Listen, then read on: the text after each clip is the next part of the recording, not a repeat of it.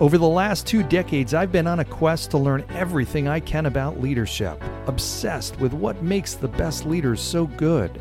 After running companies small and large for the last 20 years, today I speak on stages all across the world to audiences who are interested in that same question. My name's John Laurito, and I'm your host. I invite you to join me on this journey as we explore this topic. What makes the best leaders so good? Welcome to Tomorrow's Leader.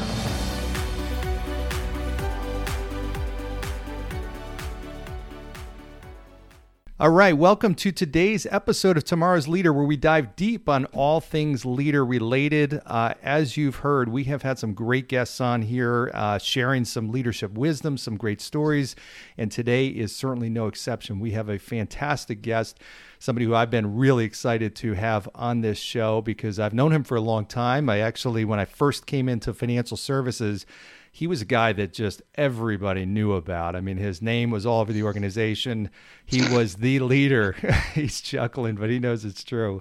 Back in 1994, when I started in the business, Scott DiGiamarino was the guy. He was the one who led the top organizations, the top regions, the top offices.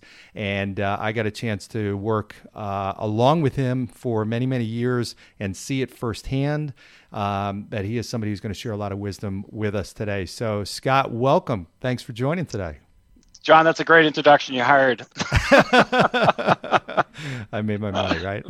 Yeah, thank you. No, but I'll tell you what, in all seriousness, you were a guy that I always emulated as a new leader coming in. And there's so much I want to get into and just ask you questions about. But I always want to emulate you because you just had this great combination of energy, enthusiasm. You built a great culture. So I'm going to ask you a bunch of questions about But why don't, first for the audience, why don't you just start with your story? You know, how did you get into this? How'd you get into leadership? Tell us a little bit about your background. Yeah, so I graduated from Babson College, business school up in Boston in '84, and I was actually recruited to work for a company called IDS Financial Services back in the day, which was owned by American Express, and I was very, very interested in money, and making money and managing money, and I went to a class one day, and they had 400 people, of which they ended up hiring 2, and I happened to be one of the 2 guys being hired. And so I got into financial services, built a client base, but I got to tell you, I really got hooked on leadership.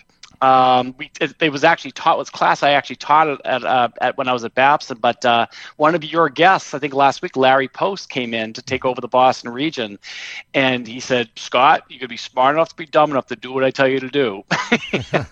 You know, he goes, "You'll do really well for yourself, and you'll help a lot of people." And so I love the systems that he put in place. I think you worked for him as well, and he is the man.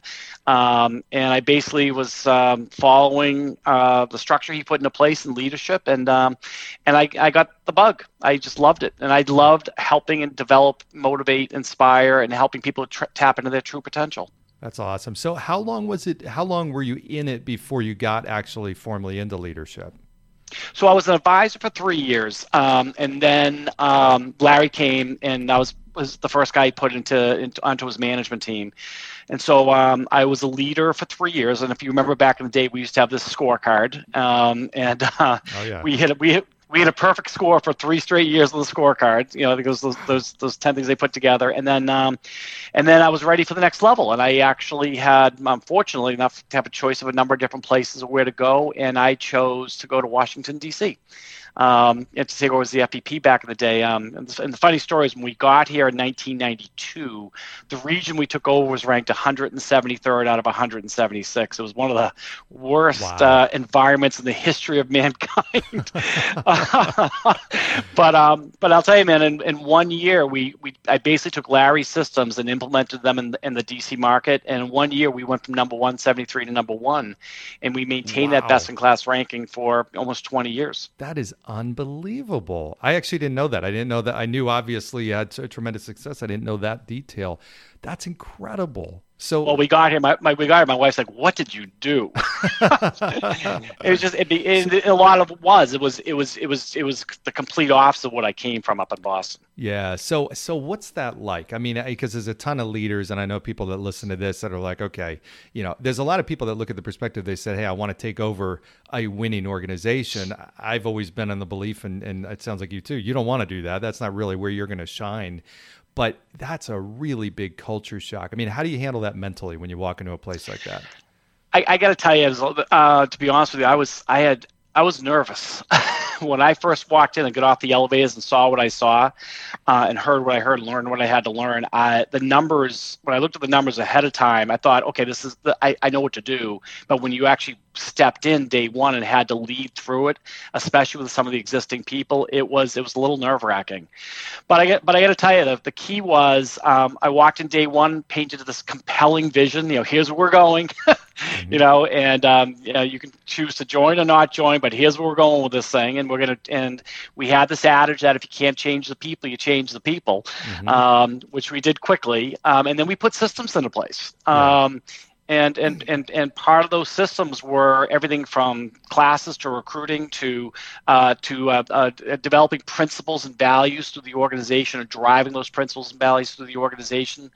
And my whole thing is I wanted people to understand how I thought and how I made decisions, and be very transparent about that, so that when they were by themselves and they had to make a principle-based decision, hopefully it was aligned with what we were preaching. Okay. Did you have a lot of pushback at the beginning? People that just didn't believe in what you were doing? Oh my God, 70% of the organization. Really? We can't do this. This will never change. What are you thinking? This isn't Boston. But I got to tell you, I had lifelines. I reached out to a lot of friends of mine, Larry, Peter Vlardi, who I think you're going to have on pretty soon, et cetera. I said, guys, help me stay the course. Yeah. keep my mind straight, and they did, and that gave me the confidence that when people would push back, I would share the why. But when it's all said and done, I made the decision, and we just continue to push forward. Did you have any self-doubt at those points, those early periods of time? Every night, man. Yeah, that's why you had your lifelines, right? That's why I had my life. But I got to tell you, it's a belief. When you grew up in a system that was successful, like we had up in Boston, and you saw how it worked, and if you just got the right people on the bus and the wrong people off the bus, long term it would pay off. And for us, it was exactly a year. It was October of 1992 to October of 1993. That's where we went from number 173 to number one. Wow. So it was almost like you have seen a movie before. You knew how it was going to end, and you knew that they didn't see it. So you had the confidence of saying, listen, if we keep going this way. Was it? I did. Well, how do you know? So that, you got to either change the people or change the people. How do you know you've reached a point where, okay, I can't change this person and they're not on the bus with me? What are the things that tell you that? Oh yeah. A lot of times people don't necessarily want to follow a system, or they're are you familiar with employee engagement scores? Yeah. Okay, so they fall into the actively disengaged category. There's engaged, disengaged, and actively disengaged. And the actively disengaged people are the people that try to take you down. So they're talking behind the pot of palms. They're taking long lunches. They may not be as ethical as you want them to be. They make poor decisions, and it gets back to you. And so pretty quickly. I can also read faces, and so I just know when people were on board and people were not. And again, the speed was everything. And we tell them the why behind things and what's in it for them. But when it's all said and done, if you're not with the game plan, see you later. So let me ask you this, and you said speed. So there's different perspectives on, okay, I take over an organization, and especially one like that that's not doing well. You're making a ton of changes. I mean, how fast do you kind of stagger them out, or are you worried about the fact that, hey, it's going to be too much change at once, or do you just, hey, let's flip the switch and do this quickly? Yeah, that's a great question, John. It's funny when I look back at it, I think about it. We blew it up fast. Because I basically, this is what's going on, this is what's going to happen, and I needed to peel the Band-Aid off. Yeah. And so we had everything in place, all the systems, all the classes, all the training, all the structure in place within 3 or 4 weeks. That's great. And you know what? It's funny. I look back on times I've taken over broken places, and I every single time I said, boy, all those changes I made, I should have even made them faster. As fast as I might have made them, I should have made them faster. So that's Right. good to hear. But I got to tell you, but the key to this whole thing, the success of it was we were transparent. So we said, guys, this is where we're going. This is what's in it for you, which is very important. Okay, and this is what's in it for the entire organization. And once they understood the principles behind things, it was very easy for people to understand the decisions and the changes that were taking place. So how important is transparency, and what does that do for an organization, and what does that do for the leader? So I think transparency creates trust. And then trust creates loyalty, and loyalty creates a belief in somebody, and that belief will ultimately lead to best efforts on a day-to-day basis. Okay. And so I think transparency, that goes back to my style of leadership. I'm Italian, you know. I tend to over communicate versus under communicate, especially in times of chaos. Mm-hmm. And again, I'm always focusing on, you know, the why behind things. That's great. And it helps people understand. They may not like a decision or something that's happening, but if you're transparent, you're letting them know the why behind it. They can at least, they may not agree with it, but they can support it, is what you're saying. Correct. That's exactly right. Okay, that's exactly right. Got it. So let me ask you, because you're speaking about communication, one of the things I always admired about you as well, and a lot of people struggle with the tough messages. You know, you got to give them. Some people are really almost too good at delivering them. Some people just shy away totally from doing them. You had this way of delivering a tough message when you needed to in a really unique way. It was like, I think you actually had a process around doing it. But the buddy. Yeah. Talk to us about that. How did you do it? Because it was masterful. Oh, thank you. That's great that you remember that. It's funny.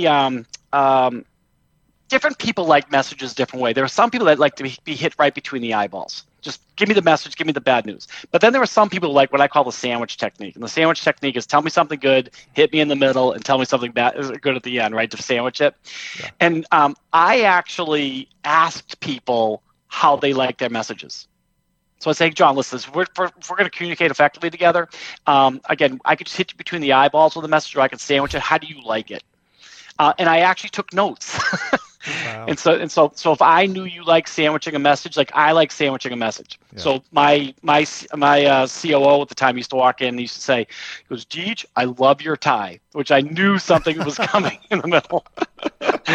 But honestly, seriously is if you can, as a leader, this is part of my thing, is if you can adapt your style around an individual person, especially when you're small, it's easier to do. Mm-hmm. I find it very effective, and I think it's very respectful, quite frankly. Well, and the great thing about that, number one, that the fact that you took, and you led large organizations, I mean, several hundred people. So the fact that you took the time to actually ask people, and especially key players, how they wanted to get a message says a lot about you.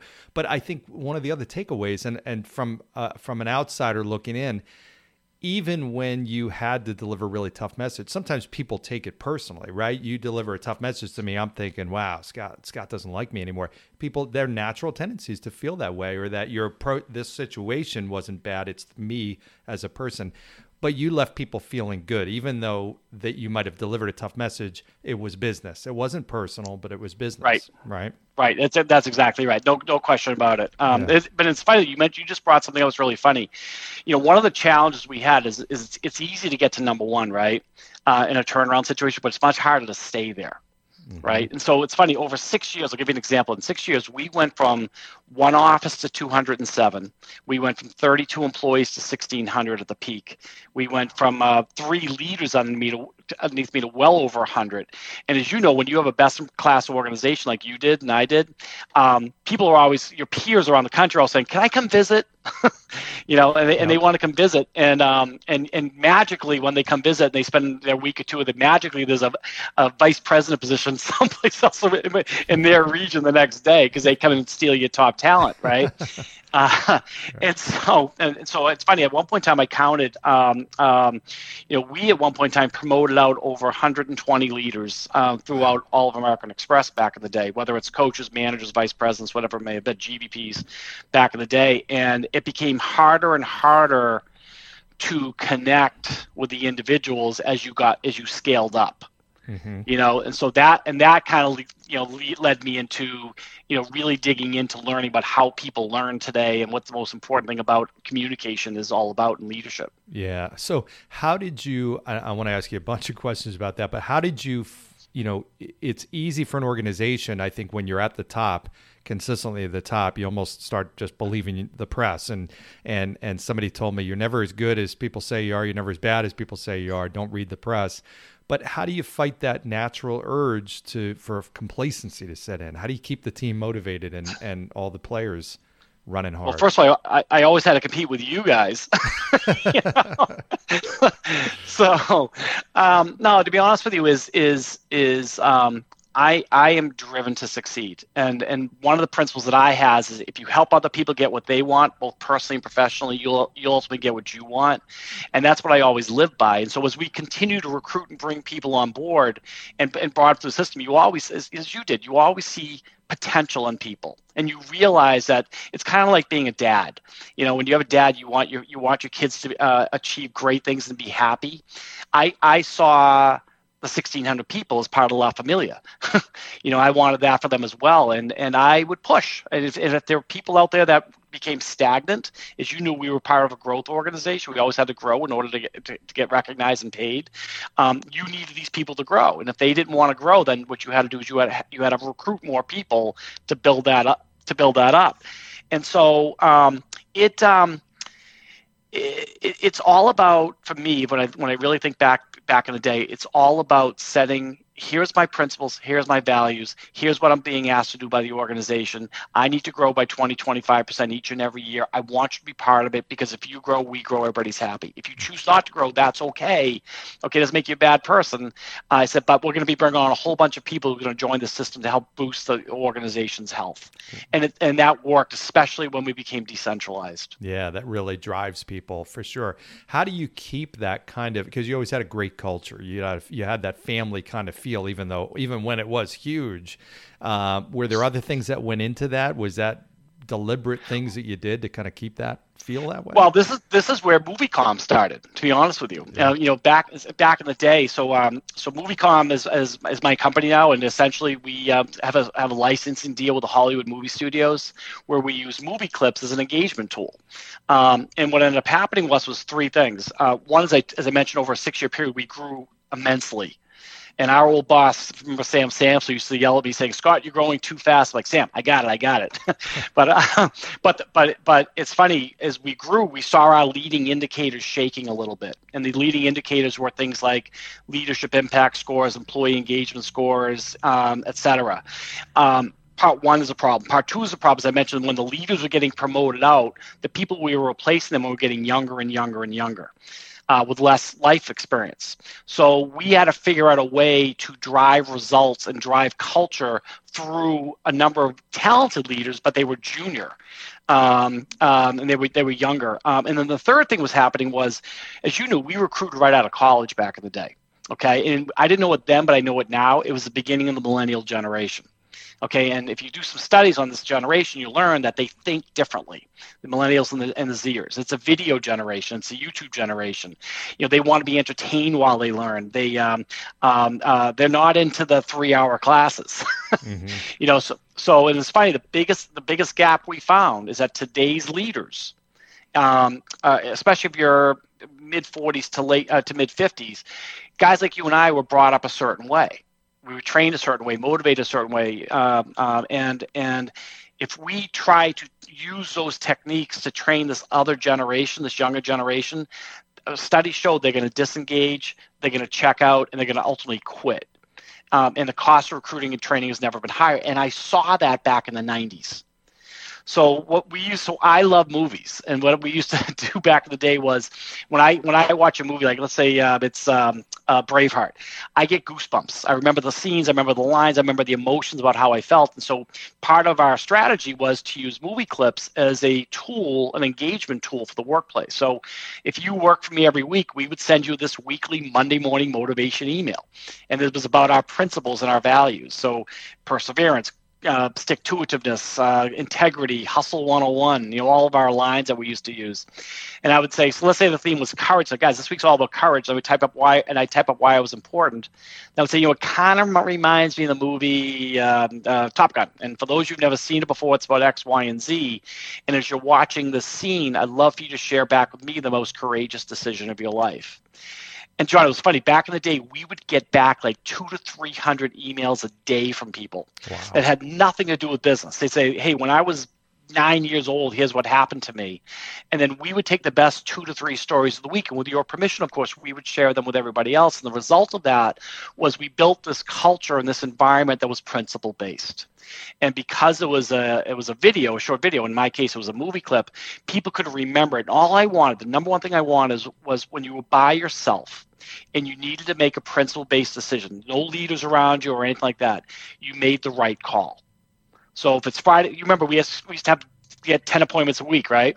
So it's Friday night, it's 5 o'clock, you got 9. What do you do? Right. Do you stay Friday night? You come in Saturday morning, and we wanted you to do that without having to rely on the 28, 29-year-old leaders. Right. So, wow, what a great concept. So you had all these people get engaged because of those videos, sharing those stories. I mean, that in and of itself must have brought that whole culture together. I mean, I'm just thinking if it's a big organization and I'm hearing about your story when you were a kid of a courageous act or something I didn't know about you, that's a whole nother dimension that you're getting from that.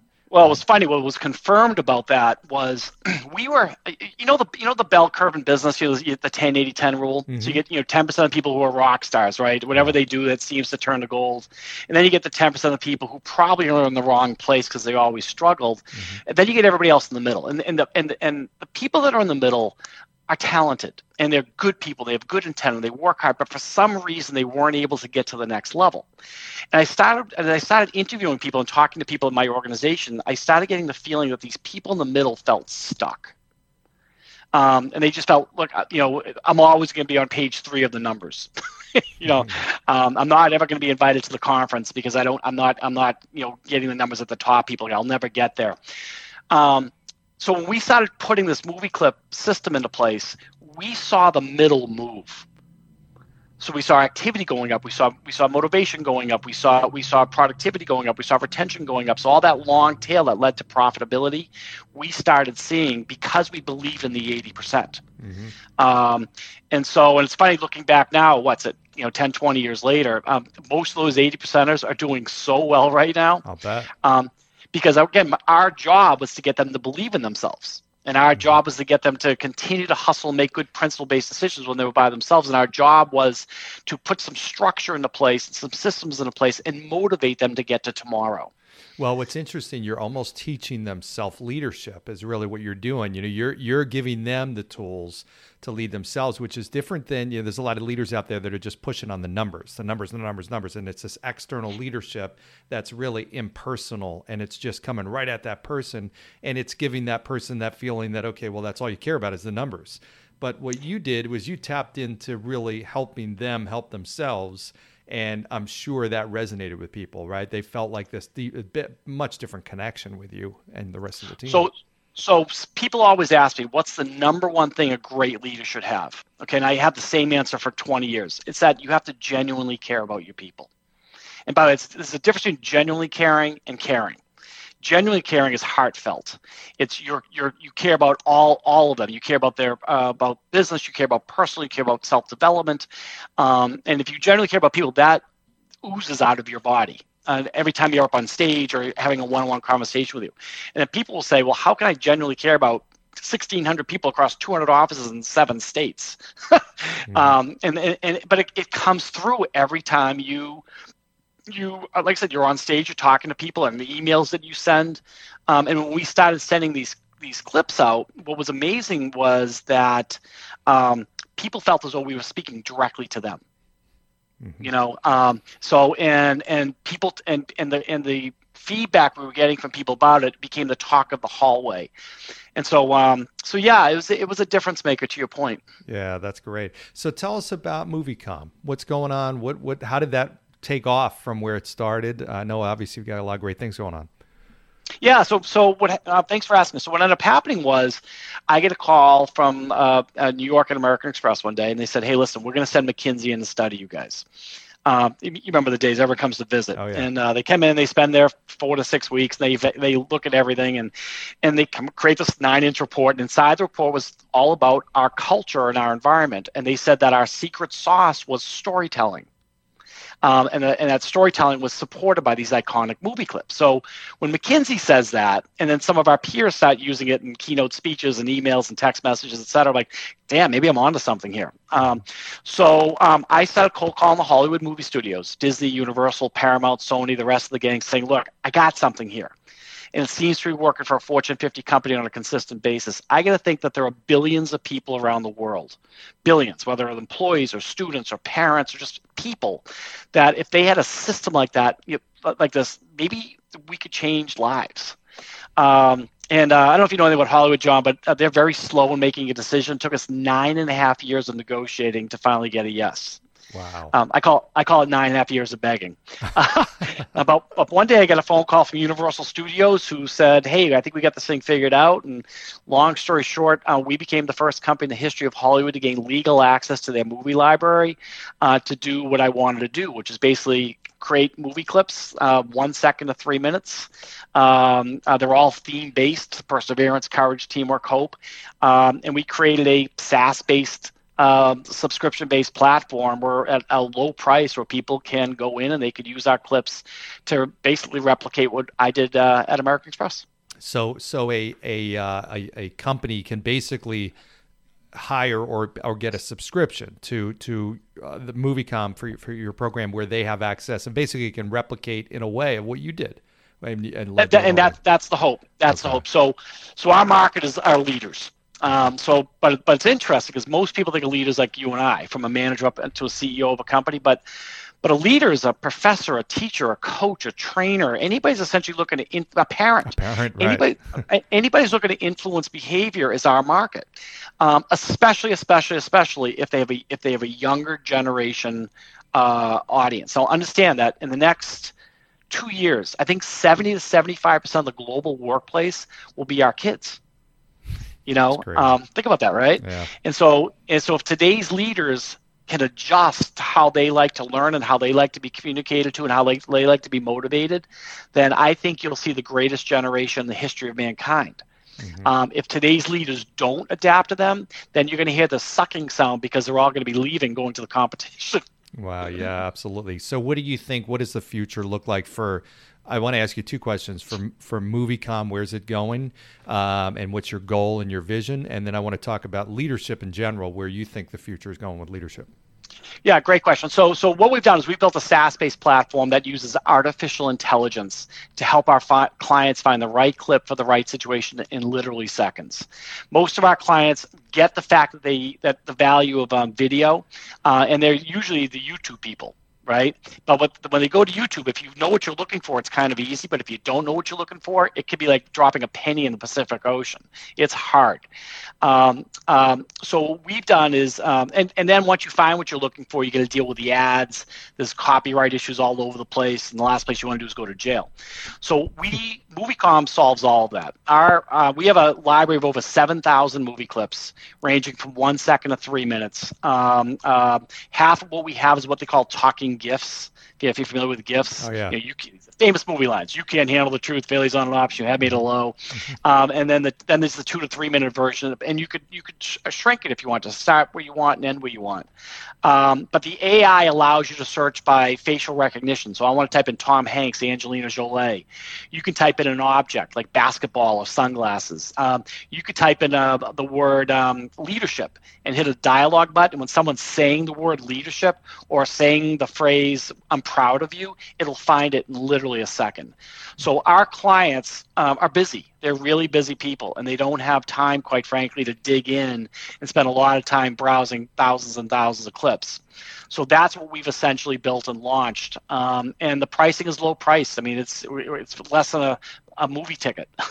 Wow, that's incredible. And that was one of the things I was thinking as somebody who's, okay, you got this whole library of thousands of videos. How do you sort through them all? And yet you figured out how to make it easy, quick. They can pull up the topic, the video that they're looking for, and bang, get it out. That's why we describe it as we've created an ad-free, easy-to-use, legally approved YouTube. Awesome, man. Where we use that power of AI. The AI was a difference maker for us. Yeah. And it's interesting to your second question about where we're going with all this. We're seeing a number of things. For example, what's going on today with the virus, a lot of trainers, teachers, coaches, leaders are actually having to do exactly what you and I are doing, is work over Zoom.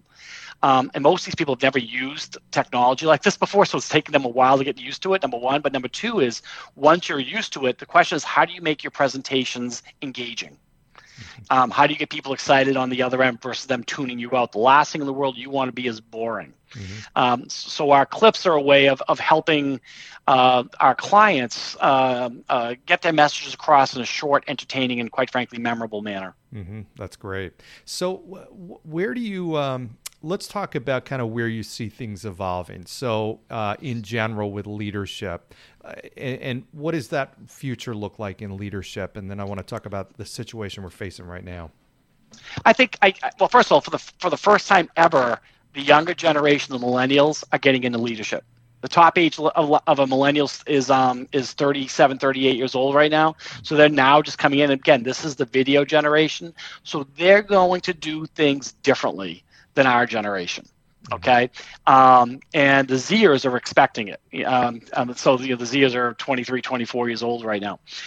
So the important thing is for senior people to understand that you're going to need to adapt to this audience. So IBM used to do this study, and the study was, what's the number one characteristic that great leaders need to drive growth and drive long-term results? Do you know what it is? Do you remember that study?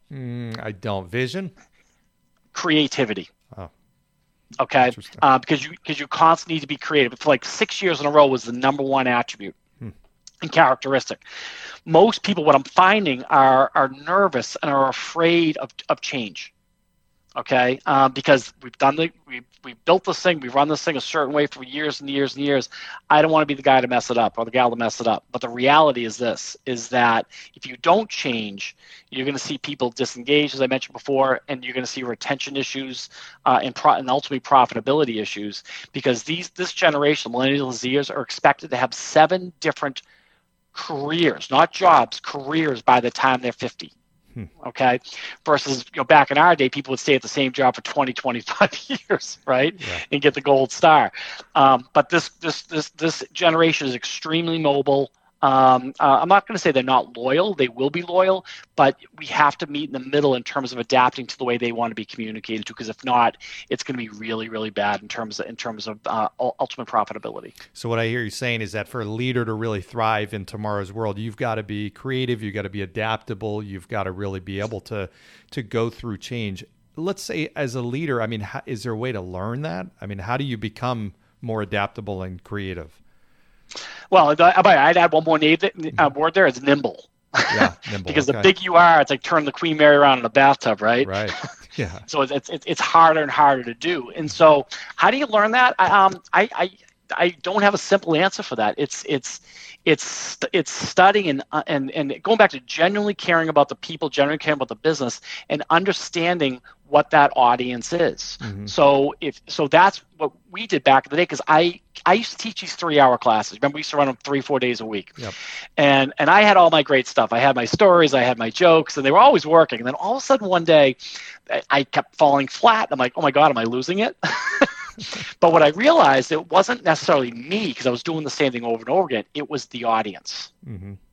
And it's just like a leader back in the days. Like, think about Bill Belichick, okay, football coach of the Patriots. He's been there for what, 20 plus years? Incredibly successful track record. Although I'm still heartbroken about Brady. Yeah, me too. But if you think about what he did, I mean, he had his way of doing things. But most leaders don't stay in the position more than 4 to 5 years with the same team. because you start losing effectiveness. Mm-hmm. Again, they've laughed, they've heard all your stories, they've heard all your jokes, and now you're trying to figure out, how do I motivate and inspire this team using new material? And leaders are constantly looking for new ways to get their messages across to the point where they don't have to repeat themselves. Mm-hmm. And that goes back to kind of what we built here. But whether it's MovieCom, whether it's I've seen people do it with music, I've seen people do it with other YouTube videos or self videos. You just have to understand the beast of who you're leading, and once you understand who you're leading and how they tick, you need to be aggressive in making adjustments towards them. And I see a lot of leaders, I think another part of it is you've got to let go of that belief that, hey, something that I've been doing has worked for so long that it's got to work in the future. I think I've seen dozens and dozens of leaders fail because they've held on to old beliefs and old habits and old ways of doing things. In reality, just letting that belief go opens you up to look at things differently and maybe come up with some of these new ideas and talk to other people, talk to other leaders, right? And observe, see what they're doing. That's exactly right. I mean, think about it. Think about how much you and I learned from each other over our years, right? Yeah. And some of the other great leaders that came out of American Express back in the day and Ameriprise back in the day. Mm-hmm. And we would go to conference and we would just pick people's brains. Right. And that constantly fueled innovation and taking that idea and going to the next level with it. But it's about engaging. It's about connecting. It's about caring. It's about motivating, inspiring. And if you get people locked into the right mindset, I think you can achieve anything. So we are in undoubtedly unique times. I mean, things that nobody has ever faced before. We're quarantined. Everybody's now adapting to a whole different way of doing business. What does leadership right now look like? What do the best leaders or leaders in general need to be doing now or during any kind of crisis situation? That's a great question. I got to tell you, it's really simple. They've got to over-communicate on a consistent basis. I would say at least 3 times a week. Okay, so a Monday morning kick the week off, a midweek check-in, and the end of the week sending people off in a good mindset towards the weekend. It is much more important to over-communicate versus under-communicate. Don't worry about how many emails somebody's getting or how many text messages somebody's getting. Part 1. Part 2 is do exactly what we're doing. Use video. There was a study out there with the elderly, and it was talking about the impact it makes doing a video conference with our parents versus just doing a phone call with our parents. Mm-hmm. There's a value of FaceTime. Mm-hmm. It makes people feel more comfortable. And then the third thing is going back to transparency. Don't sugarcoat anything. Tell people the truth about what's going on, but give people hope. Let them know what could happen if everybody pulls together and leads and does what they need to do in order to get everybody through the other side. Mm-hmm. Those 3 things, in my mind, I think is exactly what leaders should be doing today. That's so valuable, and it's interesting because I think a lot of leaders shy away from communication because they don't have the answers and they feel like, okay, to be a leader, I need to have answers. Guess what? That's not the case. And to your point, the communication, that's what people need in times like this where there's uncertainty and people get in their own heads and emotions change into negative, cause negative thoughts. They need a level of stability, security, comfort that a leader brings. And I agree with you with the visual aspect of it. I was talking to a leader, very successful leader the other day who said that. He said, my organization, we had 100 and something people on a Zoom meeting. And they said, we need to see you. Can you turn your camera on? And their point was, listen, we feel different when we can see you. There's a whole different level of comfort that comes from being able to lock eyes with a leader of the organization. So that's exactly right. And by the way, it's one thing I'll add too is when you do that, you become very vulnerable. In a way, I mean, I probably do 30, 40 Zoom meetings a week these days, and I'm talking to CEOs and senior vice presidents when they have their kids running in the background, and you realize they're human, right? And that piece, just understanding that they're human, I think really is telling to the people that follow you. And I think, quite frankly, that it builds a connection. And when you have that connection with somebody, you, again, I think will get best efforts, loyalty, and trust forever and ever and ever. Well, it goes back to what you were saying, transparency, and it builds its authenticity. There's a lot of leaders that put up a facade of being somebody who they're really not. And being this mysterious person is really not good as a leader. People need to understand you. They need to understand how you make decisions, what makes you tick, what to expect from you. The leaders that try to position themselves as somebody different or try to be somebody else and hide the true person, that ultimately people see that. And they'll see right through it. By the way, what you just described, I call such the 1980s and 1990s way of leadership, right? Yeah. We're 20, 30 plus years later, man. It's all about connecting, showing that you care, trusting people, and it's okay not. And by the way, I'll tell you, it's actually okay not to have the answers. Right. She's like, guys, I don't know. I said, but what I do know is this, and just be honest with people. And when you're like that, I think that these people will do whatever they possibly can to help. Right. And then when they see you operating, mentally, in a good space, they can see you, you're in a good positive mindset, even without those answers, it helps them get to that point too. That's exactly right. Yeah. That's exactly right. So how important is that, just managing your own emotions as a leader? How much does that impact results and what you're trying to do? Well, it's kind of a double-edged question if you think about it, because you've got to be strong for people. Okay, especially when people aren't strong for themselves. But on the flip side, you need to show that you're human as well. So I learned a long time ago is if you don't have the answers, tell people. It goes back to being honest. I've learned that when in doubt, I like to surround myself with people that are different than me and who trust me. I had a lot of people that were a zillion times smarter than I was, and I would say, here's one thing I'm struggling with. And we have multiple options. Let's walk through the pros and cons of these options, and I don't have to always have all the answers. Okay, and I think part of successful leadership is you get other people that are around you to help you come up with a solution. Going back to the 70s, 80s, and 90s way of leadership, they always thought the leader would always be the smartest one in the room. The reality is just the opposite. Mm-hmm. If you're a great leader, you hire great people and work with them, collaborate with them together to come up with the answer. And it's actually okay if it's not your idea. Right. Yeah, exactly. Steve Jobs used to say that. He's like, why would we hire smart people and tell them what to do? We hire smart people to have them tell us what to do. I love that line. Values the importance of hiring people that are better than you. I love that line. Yep. That's awesome. I know we're running short on time. One thing I wanted to ask you about, though, before you and you referenced this earlier, you've developed so many leaders, and I've always admired that about leaders who really understand the importance of developing other people. And I think you made it your mission to develop people. Your goal was to develop them even better than you, which is hard to do, but you were so devoted to that. How do you do that? What's your mentality around developing other leaders? It's the one thing in the world that I just love to do. It goes back to my belief in people. Like I believe John Laurito could run the world someday. Okay. And when you have that belief, you do whatever you possibly can to help them. So once you have that belief up top, then you put systems into place. So when we were at American Express, as part of the strategic plan was to develop as many leaders as we possibly can. So we created, I'll give an example. Every Thursday from 10 to 11 o'clock, we had article review. And it's on the phone. Anybody could join in at the time. And I would do very little talking. I'd send the article out ahead of time. People would read it, and I would just pick on people. John, what do you think? Larry, what do you think? Paul, what do you think?